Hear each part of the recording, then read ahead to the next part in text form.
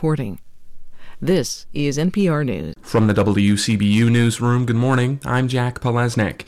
A proposed referendum asks West Peoria voters to chip in more tax money for their fire protection district. The measure on the March 19th ballot would raise the district's maximum tax rate up to 0.4% of taxable property value.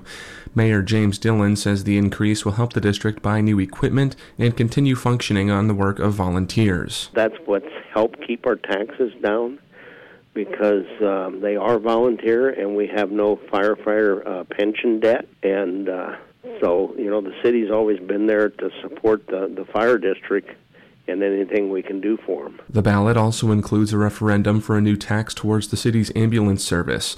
Dillon says the tax would allow the city to create a duty crew of paid staff. WTVP's auditors say they believe the station can meet its financial obligations for the upcoming fiscal year.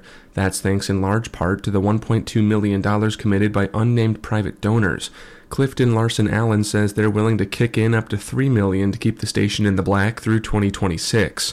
The auditors say cuts are also helping to contain costs. That includes the suspension of Peoria Magazine's publication, which cost the station more than $1.2 million in the last fiscal year. The principal at St. Mark's School on Peoria's West Bluff says they're preparing for students not to return after the Invest in Kids Act ended at the beginning of this year. Noreen Dillon says 69 of St. Mark's 177 students received Invest in Kids scholarships.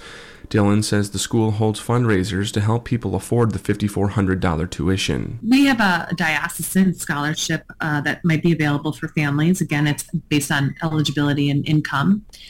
We have searched out for some other outside resources. Dillon says she hopes people will continue to donate without the tax credit.